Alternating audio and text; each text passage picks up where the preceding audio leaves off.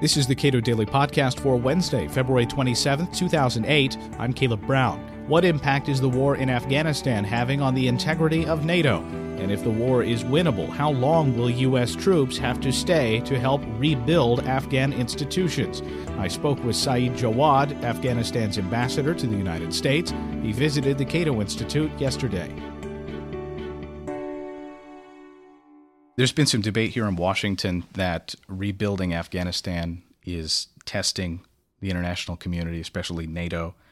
The U.S., Canada, Britain, the Netherlands feel that they're shouldering too much of the burden, while other countries have been reluctant to take on difficult combat missions, especially placing troops in southern Afghanistan. How has your government been dealing with that debate? Fortunately, the consensus of the international community on the need to help Afghanistan is strong. We do have some shortcoming on the part of some of the players, but we are certain that stability in Afghanistan will benefit the region, will benefit Europe, will benefit the United States.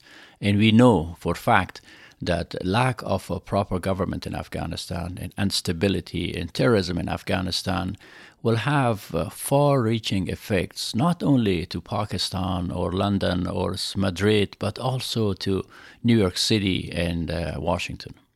The first time that Article 5 of the NATO Charter was ever used was in response to September 11, 2001.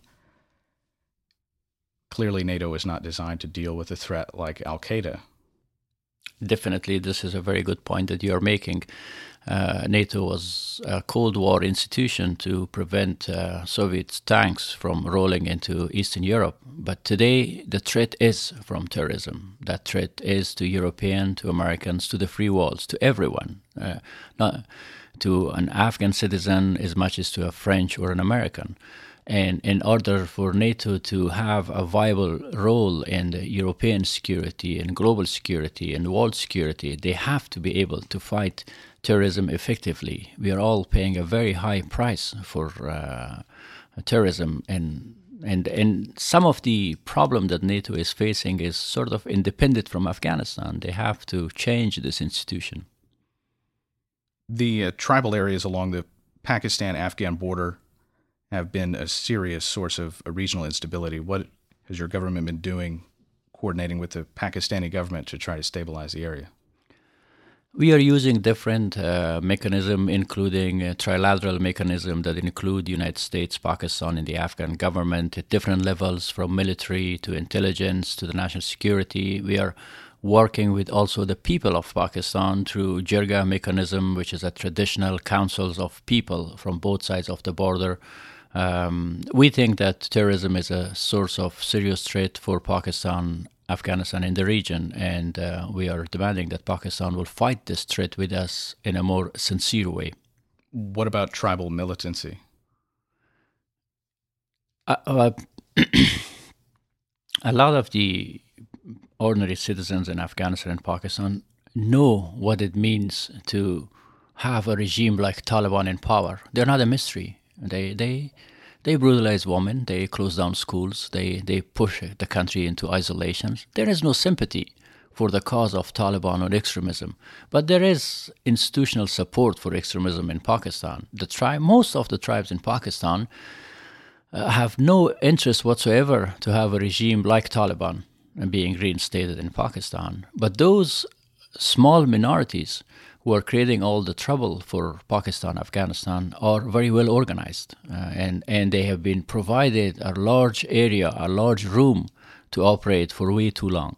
Now, more than 6 years later, is the U.S. presence in Afghanistan welcome? Certainly. Certainly. There are some frustration because the life of the people has not improved as much as they expected.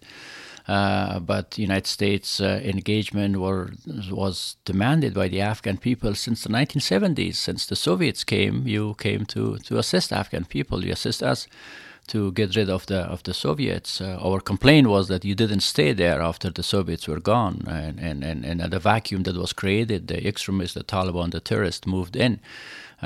We know that we live in a difficult neighborhood. We don't have a strong army. Our police is still very young. Our government is still weak as far as providing services, we will not be able to build this country without your assistance. And that's what every Afghan knows. Afghans are very pragmatic.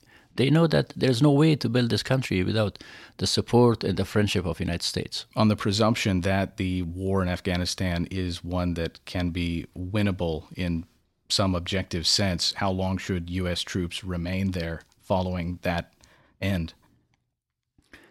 We appreciate very much every U.S. soldier fighting in Afghanistan. They're fighting for freedom in Afghanistan, in the world, in the United States. Their life is very precious. We would like them to go to their home, to stay there, to spend their time with their family here. And how soon they can do this, it depends on how fast the United States help us build our own institutions. The job of defending Afghanistan is the duty of the Afghan people. There is no shortage of courage or commitment. Help us build the institutions, build our national army, police force, and enhance the capacity of the government to deliver services. Then there will be no need for your soldiers to be here. We will ask them to go back to their homes with great gratitude for their sacrifices, for their fights in Afghanistan. But we hope that not only our army will be able to keep Afghanistan safe, but will be your partners on that difficult part of the world for a long time. Do you have any sense of how long that would take? It depends on how much we invest. If we invest more, you build this institution much faster. And also it depends on how quickly we are removing the regional threats. The threat to Afghanistan is coming from the region, from the neighboring countries where the terrorist operates. So if you remove that threat and then build the national army and the police force of Afghanistan, depending on how much investment is being made to create this capacity, then there will be no need for your boys and girls to die in Afghanistan. Do you think that the war in Afghanistan is a forgotten war after the events in Iraq? Iraq have absorbed a lot of attention and resources, certainly, and also in the mind of less informed people in Europe and in the United States and other places. It created a parallel that they thought Afghanistan is a smaller Iraq, a less intense Iraq, and this is not the case. Afghanistan is not Iraq. Afghanistan has its own challenges and accomplishments. But people do make a distinctions between Afghanistan and Iraq. Afghan people are willing to partner with the international community. The international community is very united on the need to help Afghanistan. Saeed Jawad is Afghanistan's ambassador to the United States. This is the Cato Daily Podcast. You can read more on NATO's fate after September 11th in a new policy analysis, Cracks in the Foundation. It's available for download at cato.org.